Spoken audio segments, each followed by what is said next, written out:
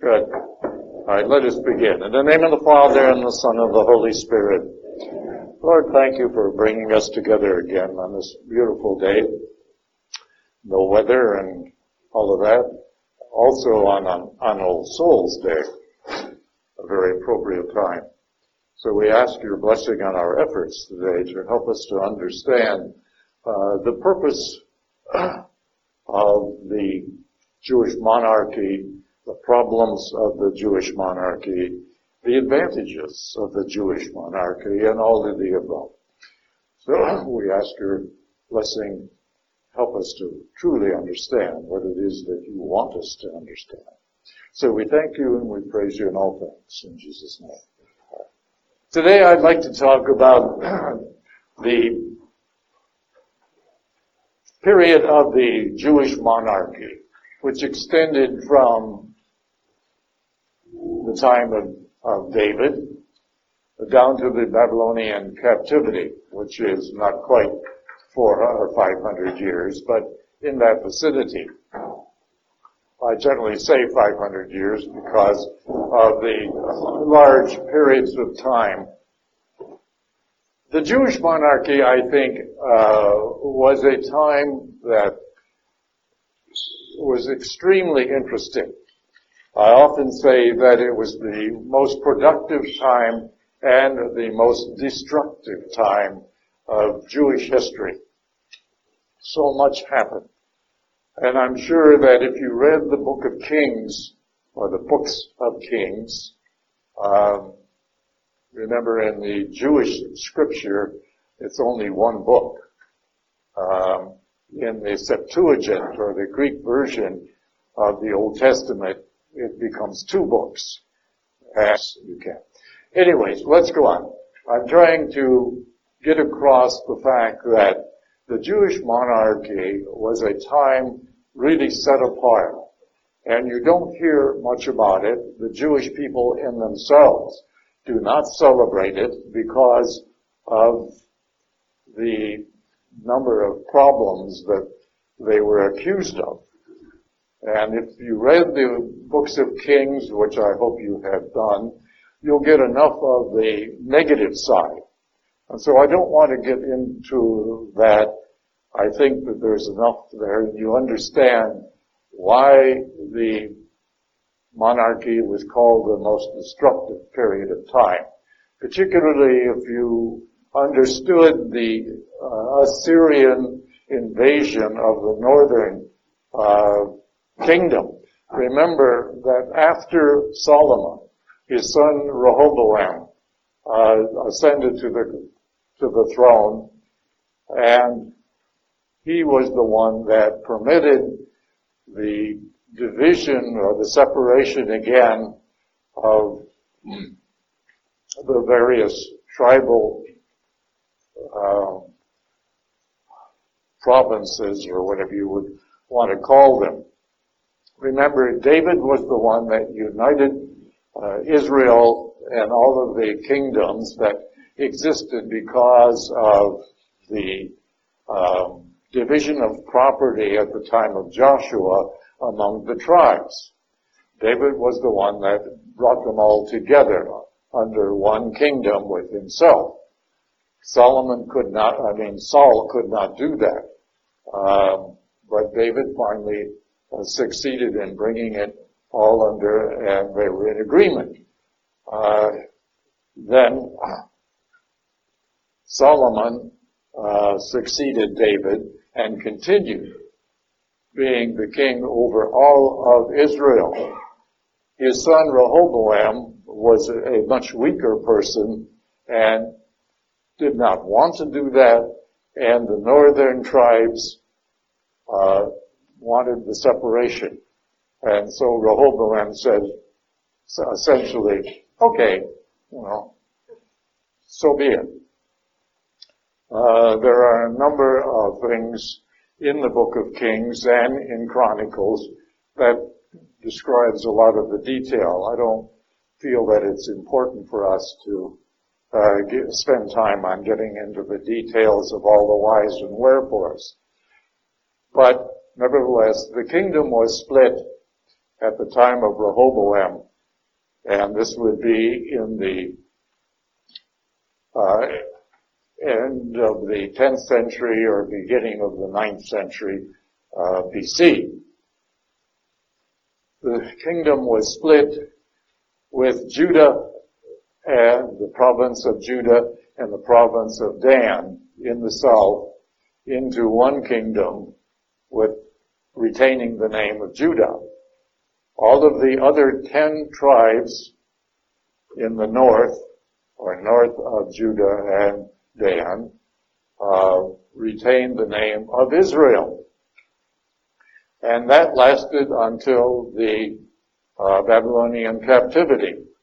Now, the north, in the northern part of Israel, the kings went off on their own. They were influenced by surrounding nations and the kings of the surrounding nations, and they just degraded themselves into a situation that could only be overcome by God's allowing the Assyrians to invade and conquer all of the northern kingdom of Israel in the year 722 BC, and the king of Assyria carted off most of those people that could do any good for them, for the Assyrians, and took them off into Assyria, never to be seen again. The same thing happened 130 years later in the southern kingdom. Even though there were a number of good kings, or a couple of good kings in the southern kingdom, Hezekiah and Josiah, not together, there was about 100 years separation between them. They tried, but they did not succeed in righting the wrongs of those kings. The constant degrading of morals and lifestyle in both kingdoms led both of them into exile. But I don't want to go and spend a great deal of time on that. I think you already know it or can see it from reading those books. I want to spend the time here on some of the good things that happened at this period of time. One of the good things is, and we've talked about this before, was the writing down of Scripture. Again, as I said in the past, we don't know for sure. It was either David or Solomon, most likely Solomon, who encouraged the Jewish people to write their histories, because all of the nations had many records of their own histories, and the Jewish people at this point in time handed down their histories by word of mouth, but they did not have any permanent records. And so it was, I believe, Solomon, and we'll just say Solomon for sure, that encouraged the people to start writing their histories down. And that became the 4 groups that I have given you a little schedule earlier in this session. The 4 groups, the Yahwist, the Elohist, the priestly, and the Deuteronomist groups. They came along at different times, beginning in about the 8th century BC down to the 5th or 6th century BC. But each had its own influence on the histories. And that is why, because 2 of them were in the north and 2 of them were in the south, they had the same history, but different viewpoints, different understandings, different appreciations. And that's why you have so many duplicate stories and sometimes triplicate stories in the Bible of the same events. We even have that in the New Testament. In Matthew and Luke's Gospel, you have the feeding of the 5,000. Actually, it's in all of the four Gospels, but there are also a mention of a feeding of the 4,000.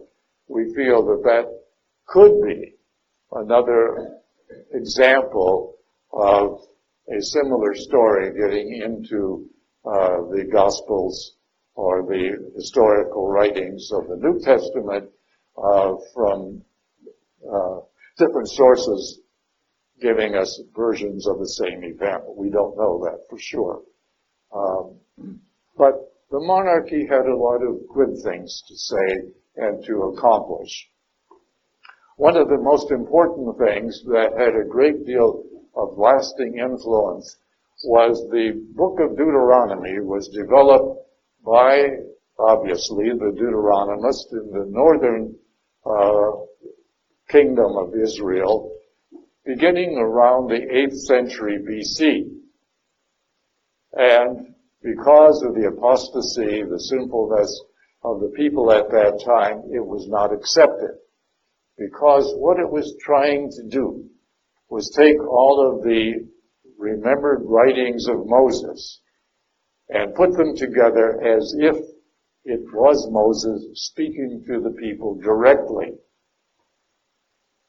and warning them that if they don't correct their ways, that God was going to, pardon the expression, lower the boom on them. For example, if you go to the book of Deuteronomy, chapter 32, I believe it is, they offered sacrifices to demons, to no gods, to gods, with a small g, whom they had not known before, to newcomers just arrived, of whom their fathers had never stood in awe. You were unmindful of the rock, that is God himself, that begot you. You forgot the God who gave you birth. When the Lord saw this, he was filled with loathing and anger toward his sons and daughters. I will hide my face from them, he said, and see what will then become of them. What a fickle race they are. Sons had no loyalty in them. Since they have provoked me with their no God and angered me with their vain idols, I will provoke them with a no people, with a foolish nation I will anger them. For my wrath of fire is enkindled, that shall rage to the depths of the nether world. In fact, in another translation, an older translation I have, it is a little bit more direct, and it says, "Oh, you stupid and fickle people, how can I stand you any longer?" And obviously these people are not going to like that. I mean, would any of you like that? Someone said that about you, but here is the rulers or people in prominent positions telling the people that they had sinned in a very severe way against the God that has been so good to them and given them so much. And yet, this book, Deuteronomy, was not accepted. And we're talking about Deuteronomy from chapter 4 through chapter 26, I believe it is. That was the main part. Chapters 1, 2, and 3, and first part of chapter 4 were written and added later, after the Babylonian captivity. And the remainder of Deuteronomy was also written at a later date. But never mind, the most important part was written around the 8th century. That is, just before the destruction of the northern kingdom by the Assyrians in 722 BC.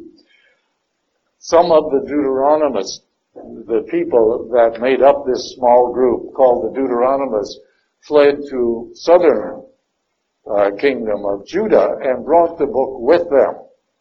Unfortunately, it wasn't accepted there either. And so it became sort of one of those things that you put on your coffee table and it's there, but if you forget to even look at it. It was put into the temple and not discovered until the time of Josiah, the king of Judah, in the early part of the 7th century BC, just before the Babylonian captivity. And luckily, Josiah tried to get the people to read it and review it and live by it. And though they made a big fuss, but they didn't like it, and it was ignored. But it was taken to Babylon, and there it became a very important book, which we will get into more next week. But the book of Deuteronomy was extremely influential, not only at the time of the Babylonian captivity, but for later on. It became the basis for modern Judaism. It became the basis for their law. But I want to talk more about the effect of the Babylonian exile next week. Some of the things also, though, that I really want to get into is the prophets. Because of the sinfulness of both the north and the south, God had to do something. And as I said at one point in time, he could have wiped them out, like at the time of Noah and the ark. But that wouldn't have really been of help, any help to him. It would not have permitted him to continue and extend the plan of salvation that he had worked so hard to get across and to implement. So what's he do? Out of his infinite love, he brings in a whole new group of people who tried to talk for him to the people. And these were the prophets. Now, we've had a few prophets in the past, Elijah and Elisha. I'm sure that you understood and got sort of a whiff of both of those in reading the early books of the second book of Kings, that is, Elijah and Elisha. Actually, Elijah is more known and celebrated by the Jewish people than Elisha, but Elisha was probably more productive in his work and did a lot more than Elijah. Elijah is the one that was taken up to heaven in a whirlwind and was got into Jewish legend, not history, but Jewish legend.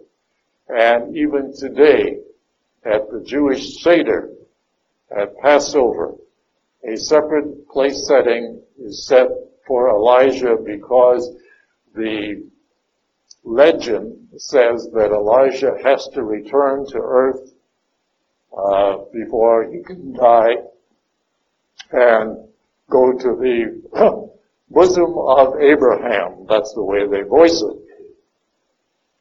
Well, Jesus said Elijah has come to earth in the form of John the Baptist, because Elijah, as the prophet Malachi will tell you, was the one that was going to announce the day of the Lord, the coming of the Lord, that is.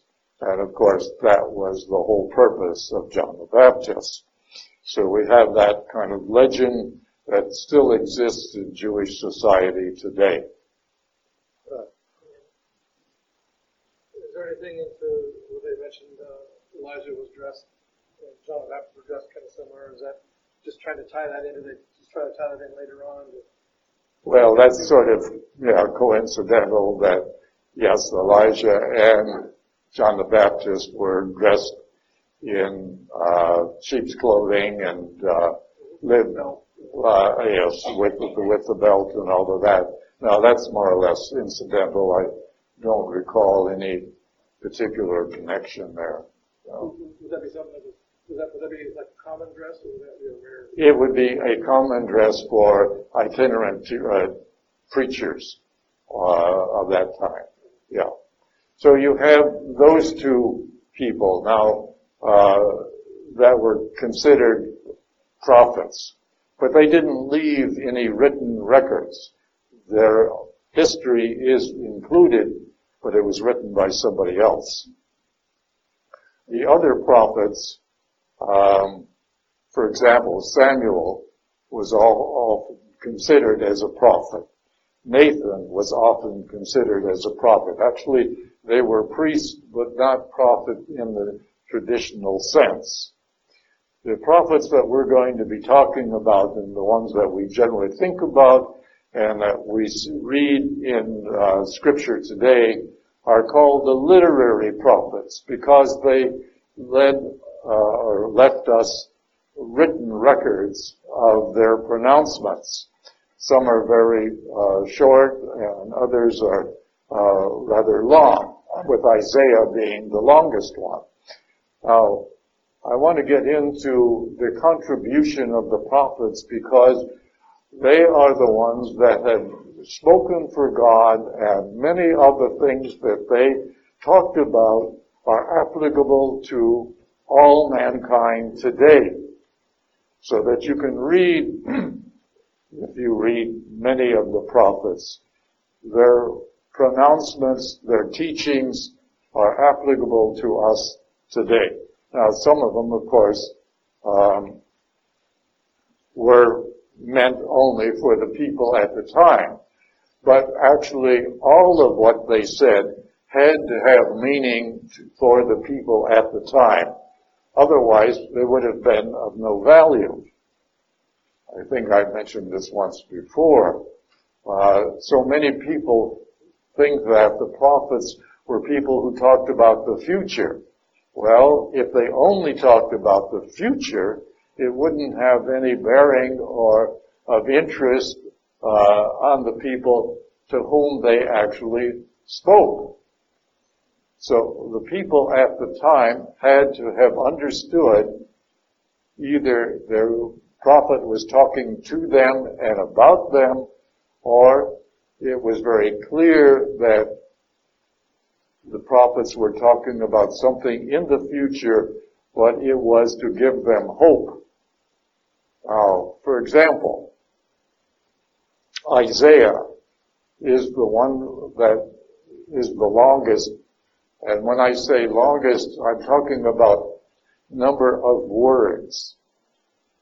The books of the prophets are not in chronological order. They are in there in the way of how many words are actually in each of those books. It's a strange way of doing it, but that was the way that things were handled at that time. It is interesting in a way that in the New Testament, all of the epistles or the letters are in the same order, not in the order in which they were written, but in the quantity of verbiage. It seems a little strange to us, but that's the way it is. Okay. Now, the prophets, as I mentioned before, are not somebody who just tells the future. That might be part of it, but that is not their objective.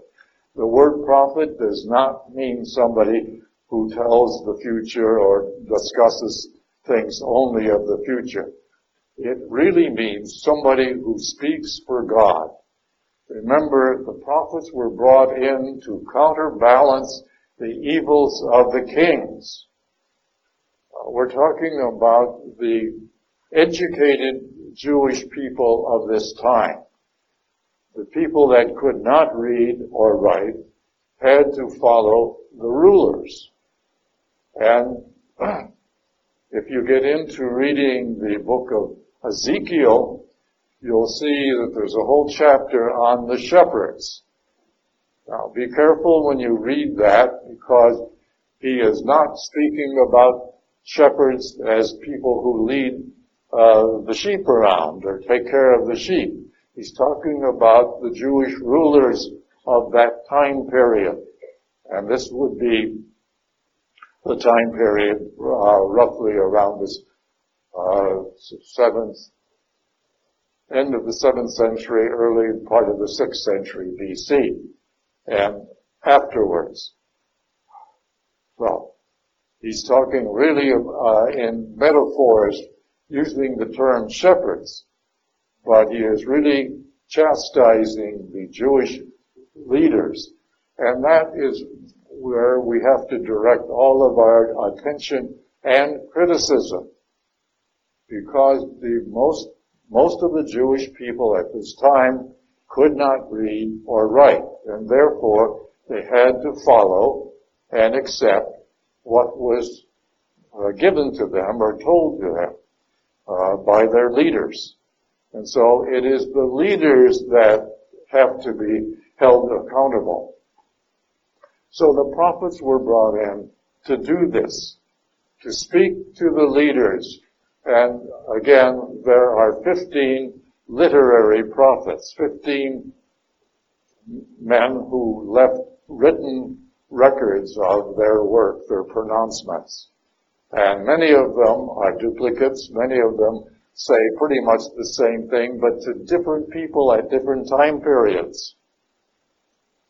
There's a lot of similarity, particularly in the lesser prophets. You have them, and I think in the handout for today,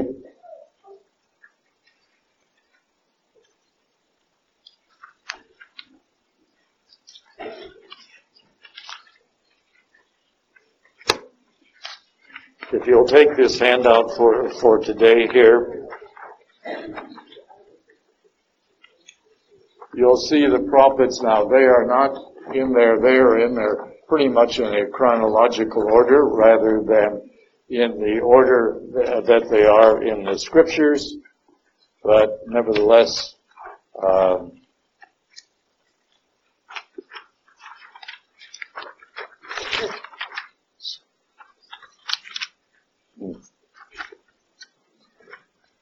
I thought I had a copy up here, but I don't. All right. They are not, they're in here and somewhat in a, well, frankly, this is from a Protestant listing, and I'm not certain just exactly here how they're in here. It doesn't seem to have any, pretty much in chronological order, though, I would think. That is not the way they are in the Bible. They are in the order of the quantity of verbiage, with Isaiah being first. Isaiah is the longest of all of the prophets. And when you read that, you got to be careful, because it is actually made up, the book of Isaiah is actually made up by three different people called Isaiah, or three different groups. We're not certain. But chapters 1 through 39 is Isaiah of Jerusalem, the main and the first character. Chapter 40 through 55 is the second Isaiah, and 56 through 66 is the last of the Isaiahs. All right? And if you understand that, and it's true with all of the prophets, when you read them, you've got to understand the time period and the location and to whom they are speaking. Because of these 15 prophets, they all came through Judaism in the period of the 10th century BC down to the 5th century BC, and then they disappeared. And we'll get into that next week as to why they disappeared.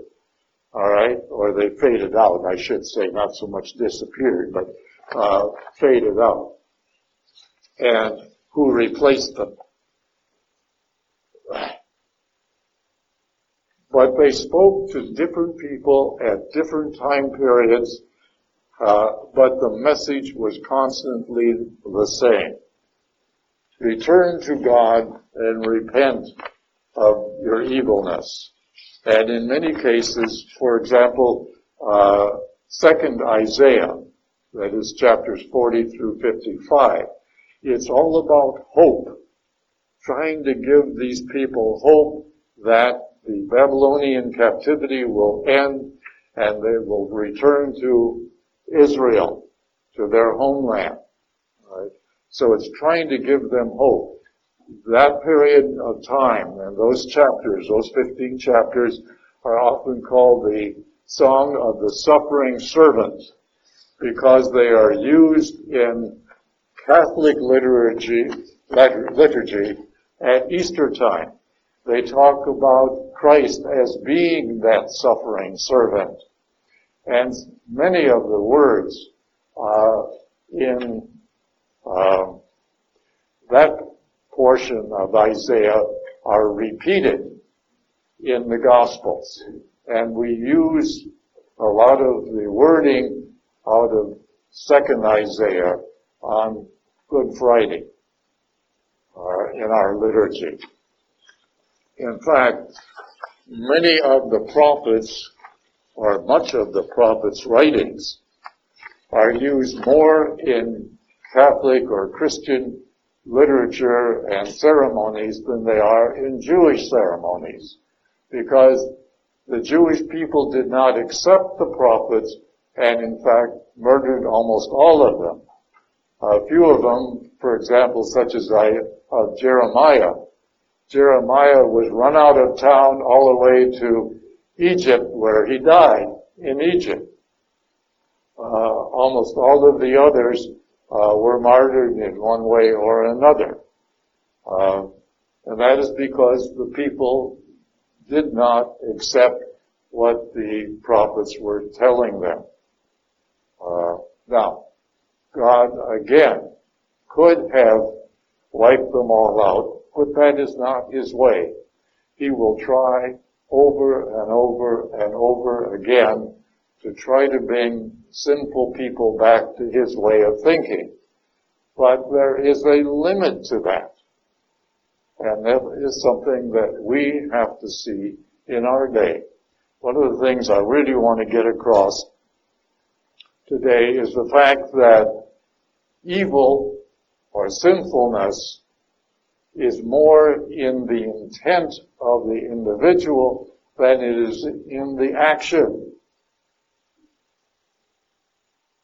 How many of you have never heard that before? But likewise, good deeds are also credited to you in accordance with your intent, more so than in the action. Let me give you an example.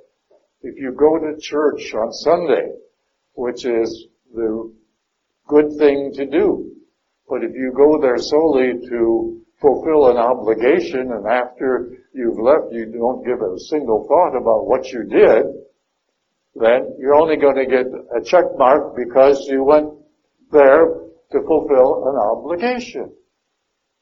If you didn't actually commune with God and offer praise and thanksgiving and speak to God, then why bother? Because a check mark for having attended Sunday Mass is all you're going to get. And that's not very much. So, as I've said many times, and will continue to say many times, severity of sinfulness is in the intent. Sometimes we do things that we had no intentions of doing, and God's going to not hold us as severely as if we had done them intentionally. But conversely, good things done for the wrong reason are still wrong. Good things done without any reason are of no value. So we've got to start thinking about what is our relationship with Christ? What is our relationship with God and the Holy Spirit? It is not something that we can just go through the motions and expect God to open his arms and say, welcome into heaven, good little boys and girls.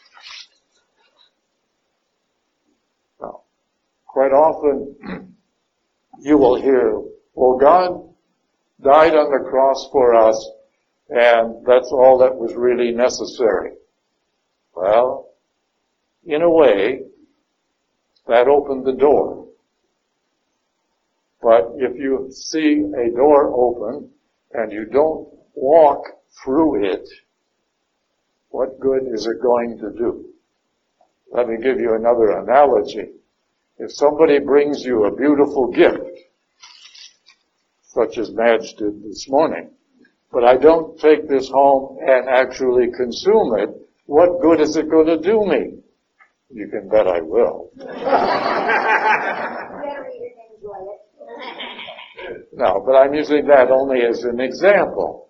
If somebody brings you a beautiful gift all wrapped up very nicely and you set it there on the table and you leave it there and never open it, what good is it going to do you? That is what I'm trying to get across. Yes, Christ did die on the cross to open up the door to the gates of heaven. But if we don't do our part, then it is not going to do us any good. We have a big responsibility coming up next week. I'm not going to get into politics, but you've got to start thinking about your voting as a Christian, as a Catholic, and voting Catholic values. You should know who you're voting for and what do they stand for. Do they stand for the same values that you stand for, or are you voting for those people solely because you think that they're going to do you some good that you want? Or are you going to get revenge at somebody through them? That is not the way to vote. You should vote your values. And that is so important. Excuse me. Any questions so far? No questions. Yes, Chet? Well, it appears that there was an awful lot of conversation going on between God and people through the prophets. Yes. I don't know whether it seems that way because of what we're reading, but it was like a constant, there was a lot going on. I was sort of surprised that there was that much correspondence going on between God and the people prior to Christ. To people, there was a lot of religion going on prior to Christ. Amen. Yes, a great deal of it. Because that was the only way that God could communicate with mankind. It was through the prophets. And they totally ignored it. What I'd like to do is, I'd like to go through and read this because I will comment on it, and if you have questions, let's bring them out, because this is a very important aspect of our faith. The prophets, their message applies to us today as much as it did 2,000 or 3,000 years ago. When one thinks of prophecy, what immediately comes to mind? And as I've said before, so many people think that the prophets were there to predict the future. For most people, the common understanding is that a prophet is a person who predicts the future. This is not, however, all that the Bible means by prophets. A biblical prophet is a person deeply concerned with the present-day events that affect the moral and the spiritual lives of people. Having experienced God's presence and love in a profound way, the prophet becomes attuned to the perspective of God in individual lives and in the life of the community. And this is one thing that the people of this time period that we're talking about did not understand, and in some ways still do not understand. the Jewish people do not have an interest in or a belief in a personal relationship with God. Remember in chapter 32 of Exodus, when Moses goes up the mountain, there's smoke and fire and lightning and, all kinds of noise up there. It so frightened the people that when he came down, they said, okay, you talk to God, we'll listen to you. We don't want anything to do with that up there. And unfortunately, that mentality has prevailed down through the ages for all of these years. God is up there in the heavens.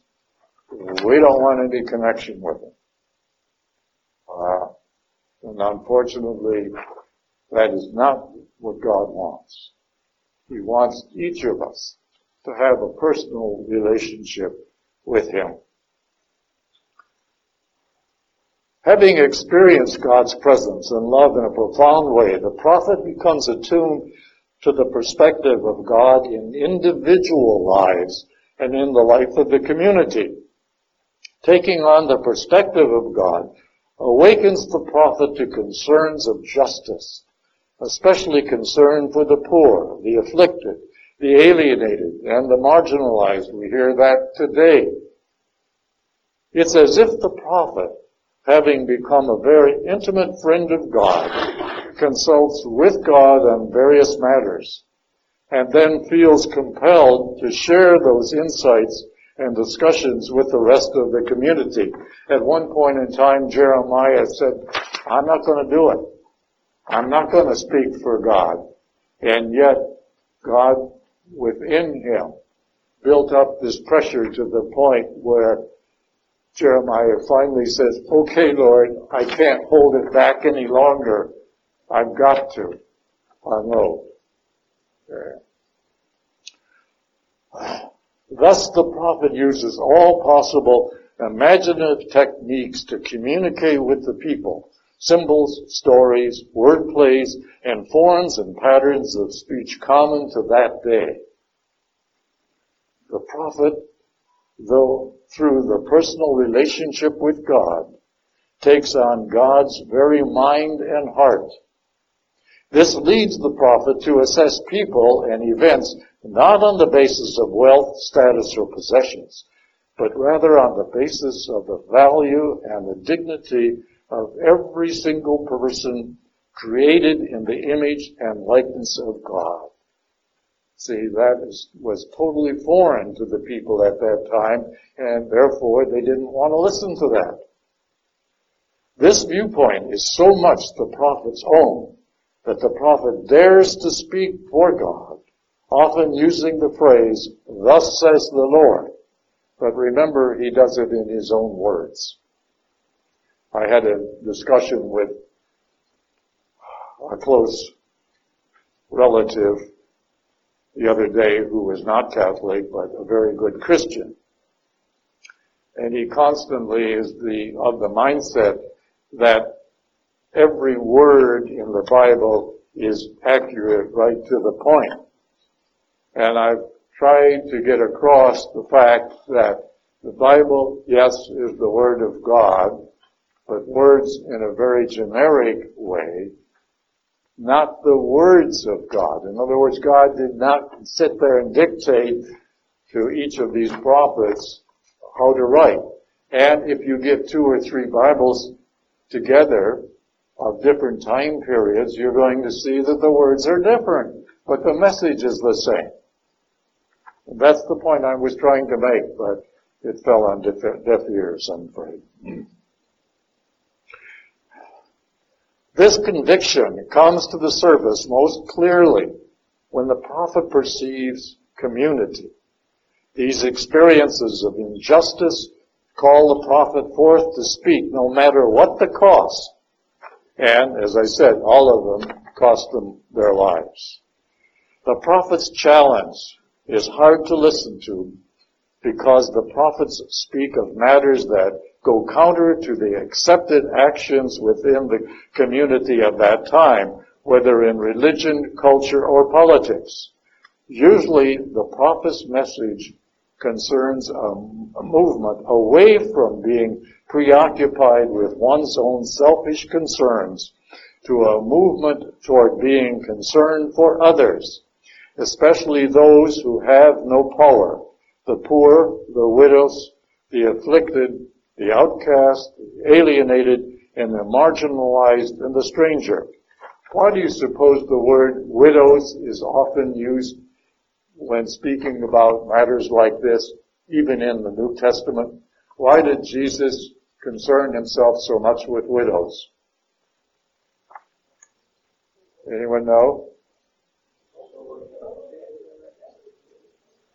Because when the person, the lady, becomes a widow, she loses everything.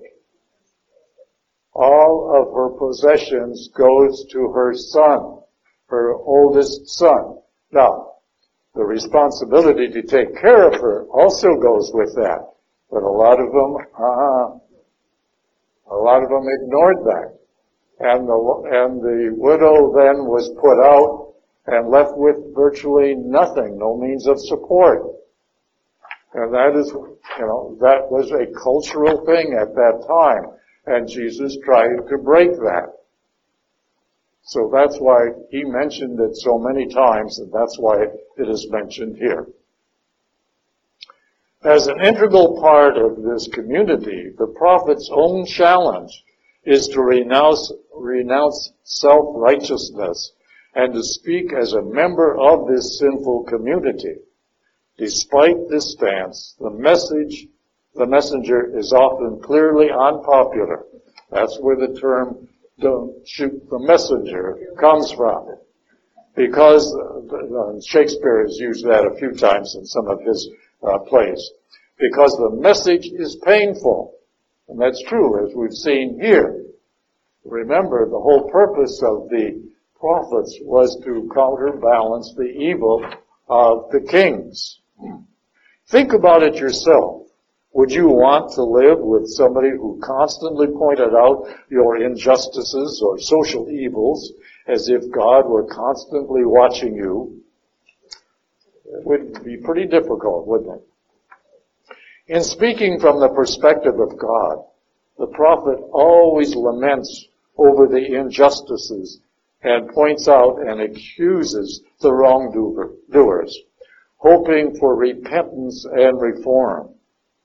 Usually, a warning is included in which the prophet, in a general manner, tells of possible dire consequences if matters are not corrected or if attitudes are not changed.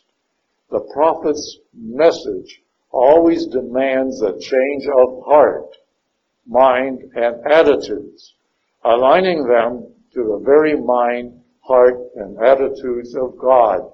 And that applies to us today as well. We have to renounce our own will at times and seek the will of God. How many of you pray, and I'm not asking for hands or anything, but how many of you pray frequently to understand the will of God for you? Something that is extremely important, and you should consider it. Only in this manner can justice once again prevail and God be intimately present to the community. The prophet's message is not always one of doom and gloom. Rather, the prophet continually reminds the people of God's faithful love and concern for them. In this context, the prophet offers the opportunity and the guidance for the community to realign itself with God's love, reconciliation, and peace. Same thing today. But the challenge is that this reality will only occur if the people continue to do the Lord's work, the work of justice. Just as God is faithful, the prophet spurs the people on to be faithful also. God's love and peace will be manifest if the people attend to the concerns of the poor and the works of justice. Reform of self, in order to be of service to others, is the key message of all the prophets.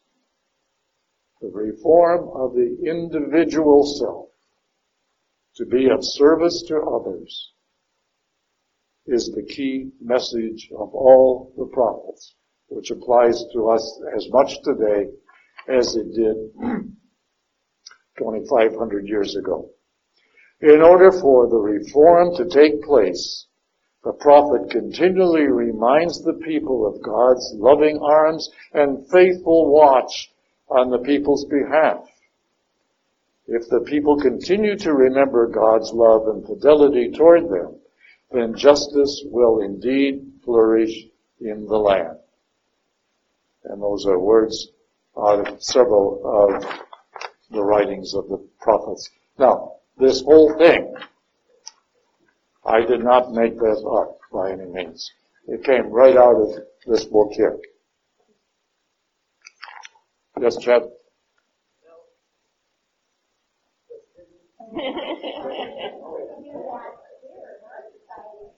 Well, you gotta be careful, because there was such a thing called the guild prophets. Those were not God's prophets. Alright? To counterbalance the prophets, Queen Jezebel, the wife of Ahab, started a whole school to teach the prophets what she wanted them to go out and prophesy and teach the people.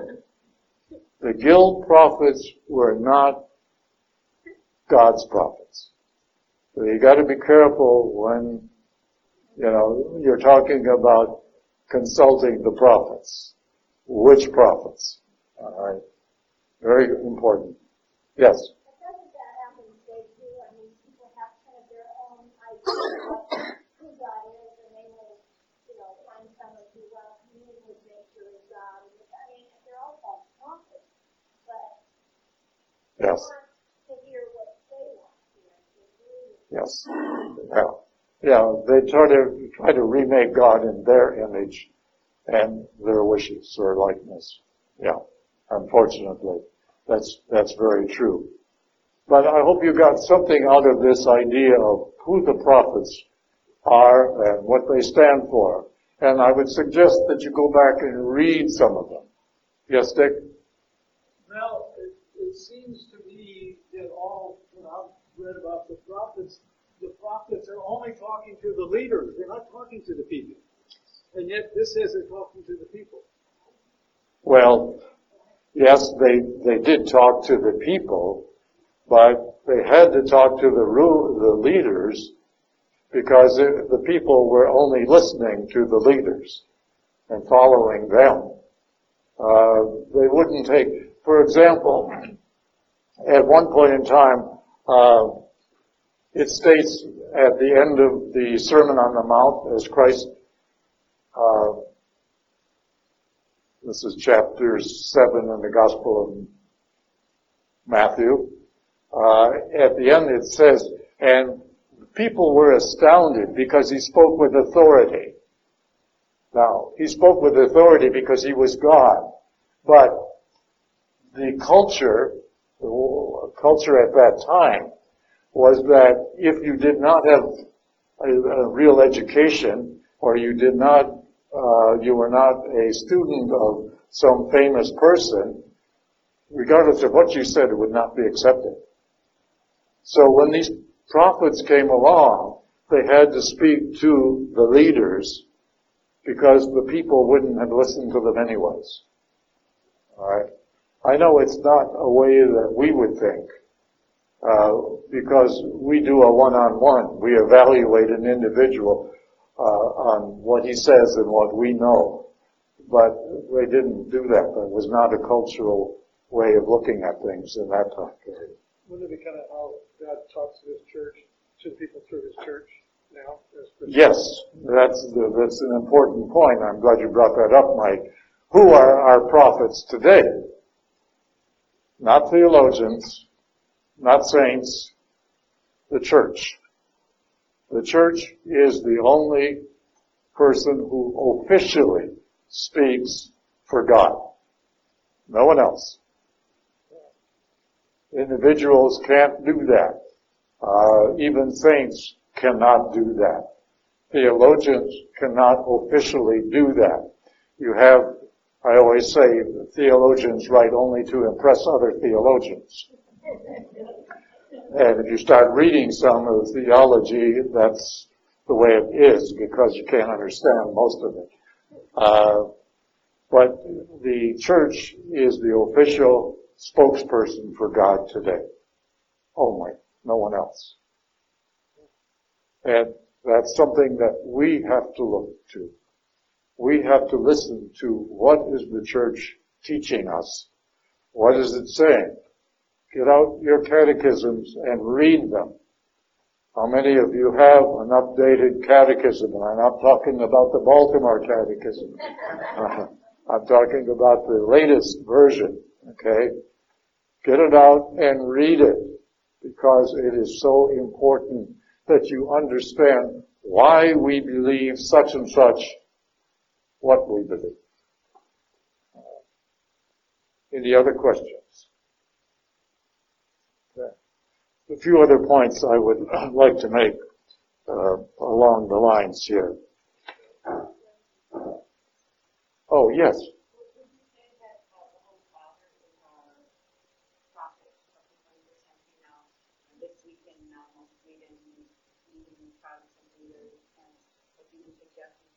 Works of mercy concerning our obligation to immigrants, and raised it, and to have another work of mercy about meeting with Protestants and our meeting with minds there. And there's another one about the environment.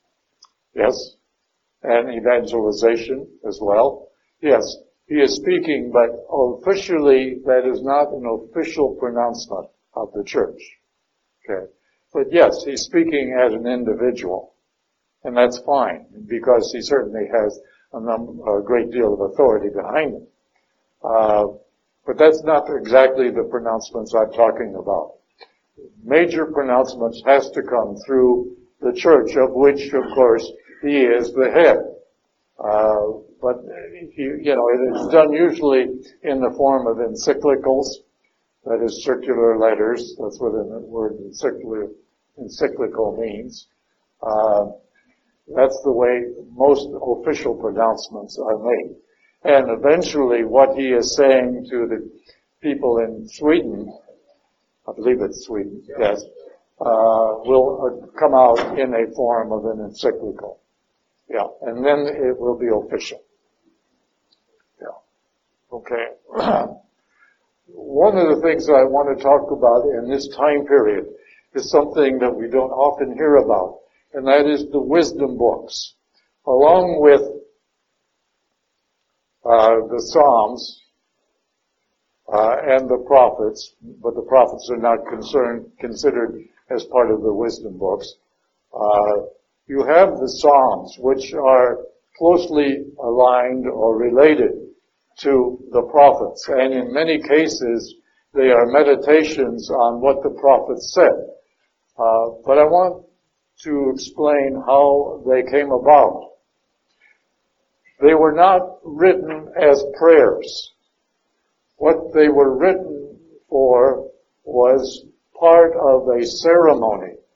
Remember, the people could not read. The majority of the people, that is, could not read. Therefore, they did not have prayer books like we do today.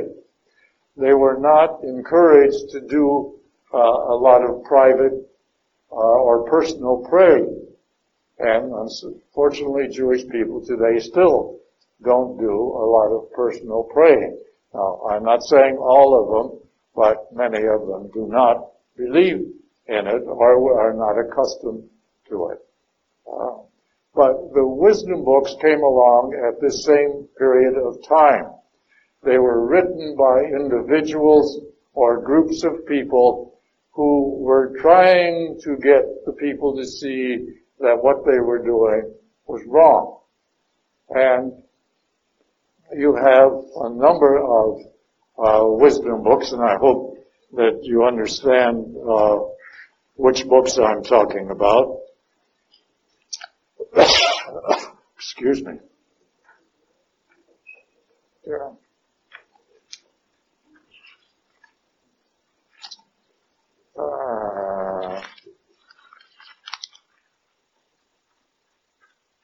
I have a whole list of them here, but I can't seem to find it because these pages are so thin.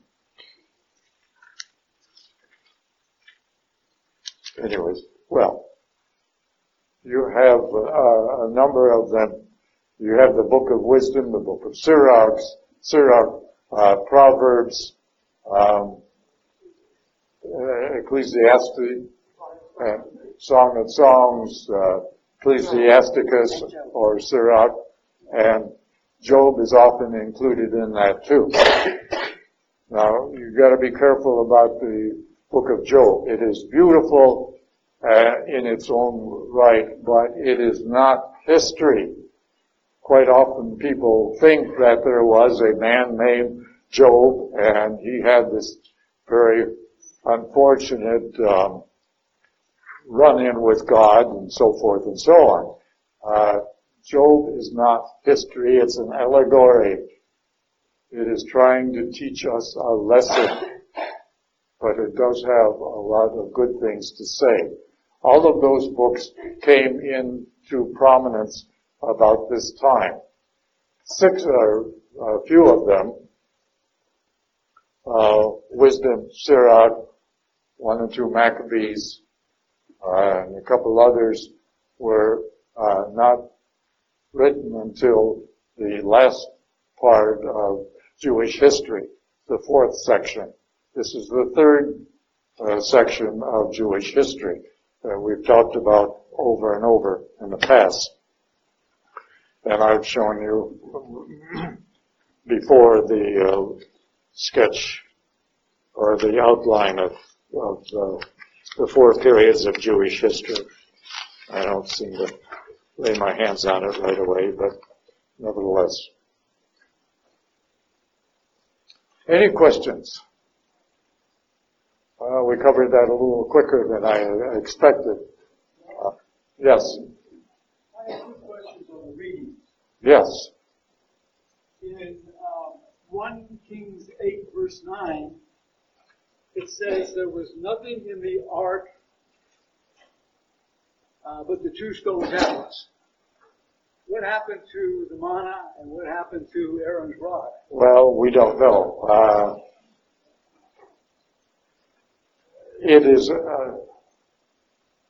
I'm not familiar with the passage that you just quoted there. I'd have to look into it. But as we know, it has always been thought of and recorded that there were 3 different items in the ark. The stone tablets of the 10 Commandments, the jar of manna, and the staff of Aaron. What happened to the others, I don't know. But they were all destroyed at the time of the Babylonian captivity. The other one is 1 Kings chapter 11, verse 29. It's the end of Solomon. And it says, Ahiah gives Israel 10 tribes to Jeroboam. Solomon shall have 1. And I assume the 12th would have been the Levites, so I don't understand that. But I thought they were sort of evenly divided. No. The northern tribe, and actually the southern one, was not Levi. It was Dan. You had Judah, and Dan became the southern kingdom of Judah, and all the remaining 10 tribes became the northern kingdom of Israel. Right? Remember, there were 10 because Joseph did not get any, but his 2 sons did. All right. And Levi, his tribe did not get any because he was to live among all of the tribes. So the prophet did the division. The what? The prophet. Who's this guy, Aliyah? I can't pronounce it. No, well, all right. He did not. It was an agreement between Jeroboam and Rehoboam, the son of Solomon, that made that final decision. Yeah. No, the northern kingdom was all of the tribes except Judah and Dan, and those were the southern kingdom.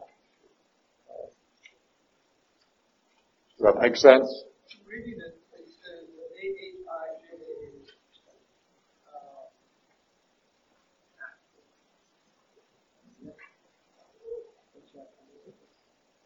Verse 29.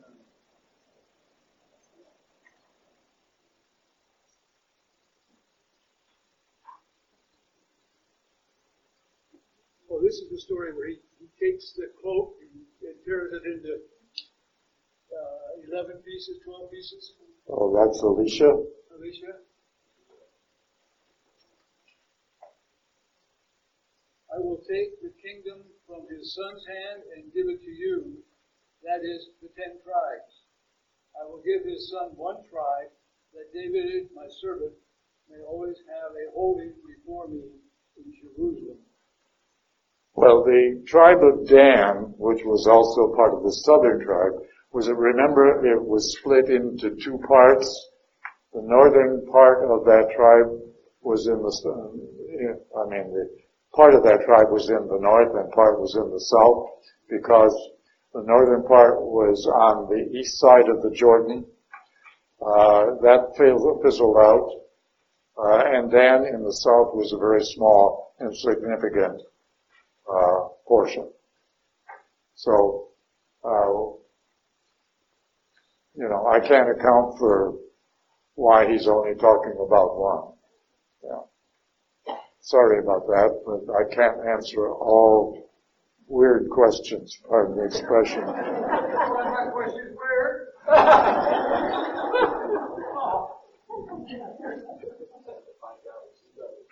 Yeah, well, that was Hezekiah. Yeah. Yeah. Yeah. And the prophet prayed, and God gave him 15 more years. So sometimes it works. Yeah, sometimes it works. Okay. And that's true with us when we pray. Not all of our prayers are going to be answered in the way we want them. So we've got to be careful and willing to accept that. Our prayers are expressions of our desires, but they may not always be in line with God's will for us. And that's one thing that we've got to really think about, and that is obedience and submission to the will of God.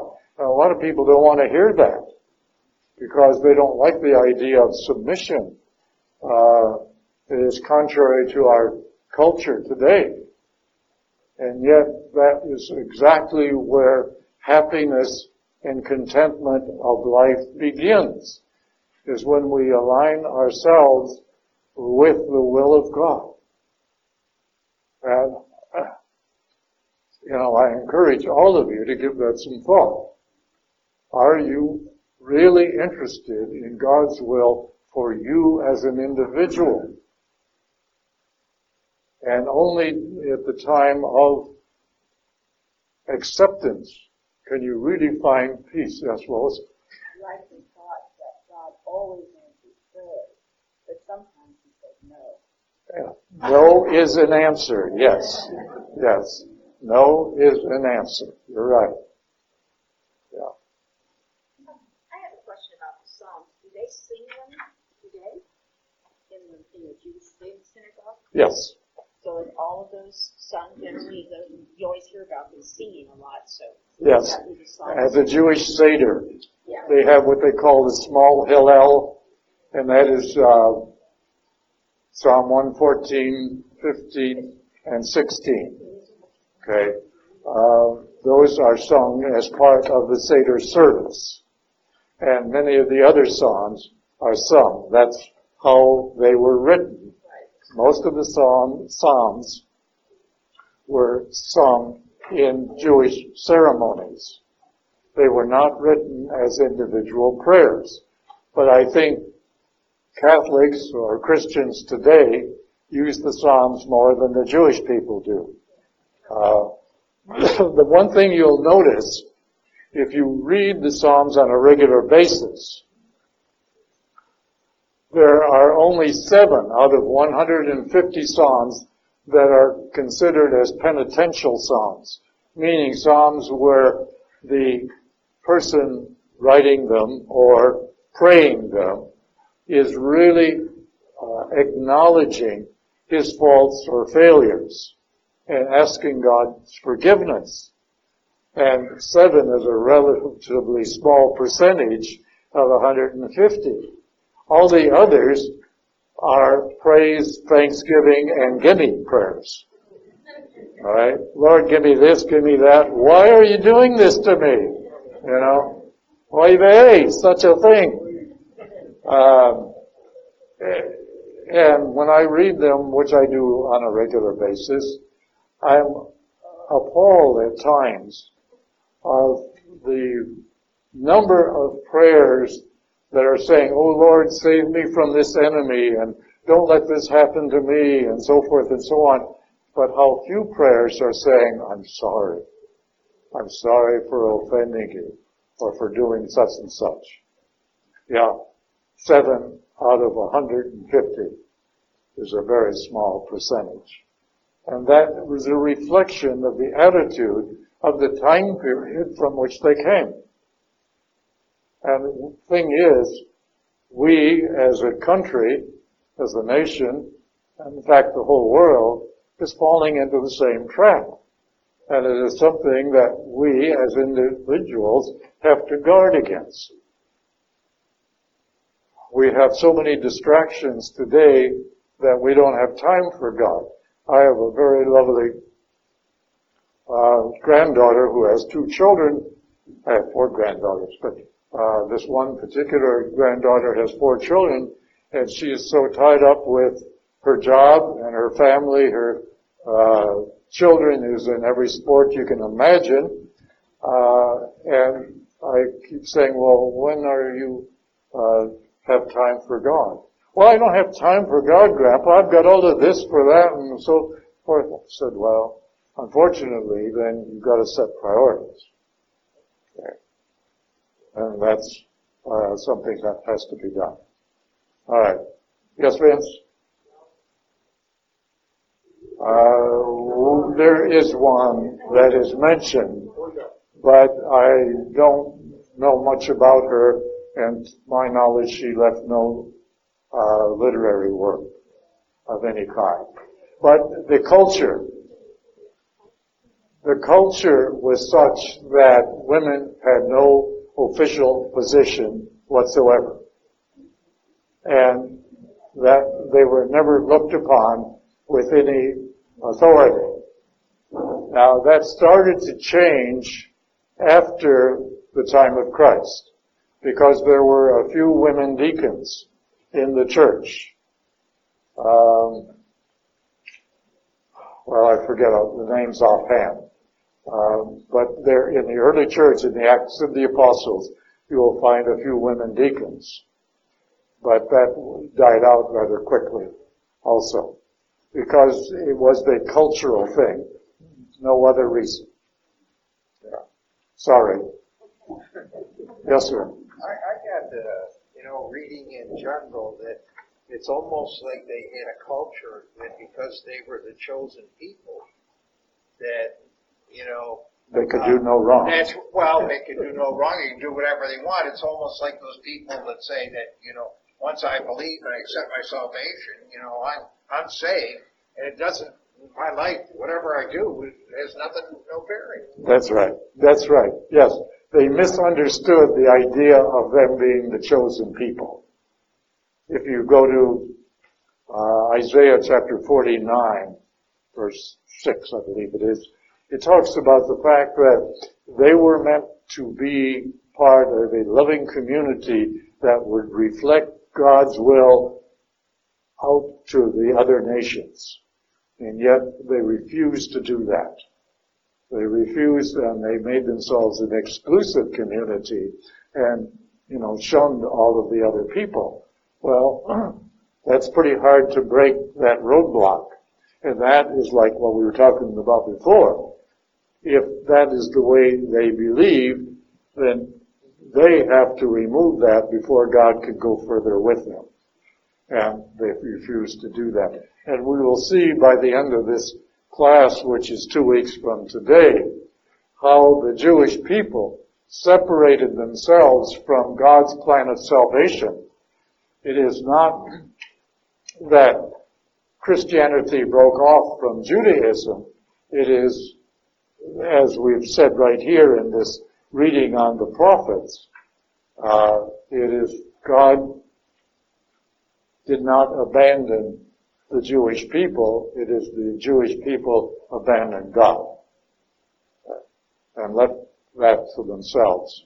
And God in Psalm 81 says, well, I can't do anything with you, therefore I'm going to leave you to your own designs. And that's what happened. He no longer has the Jewish people as his chosen people. He opened that up to what he calls the people of God, that is, Christians. Yeah. Okay. Let's end with a prayer. In the name of the Father, and the Son, and the Holy Spirit. Amen. Lord, we thank you for this time together. We ask that you bless us with the strength, the grace, to open our minds and our hearts to what it is you want from us, what it is that you are asking us to do for you on an individual basis, and then collectively as a church. So strengthen our resolve, strengthen our ability to open our minds and our hearts and go beyond our own wants and desires to actually seek your holy will and to live by it. So we thank you for this time together. We thank you and praise you in all things.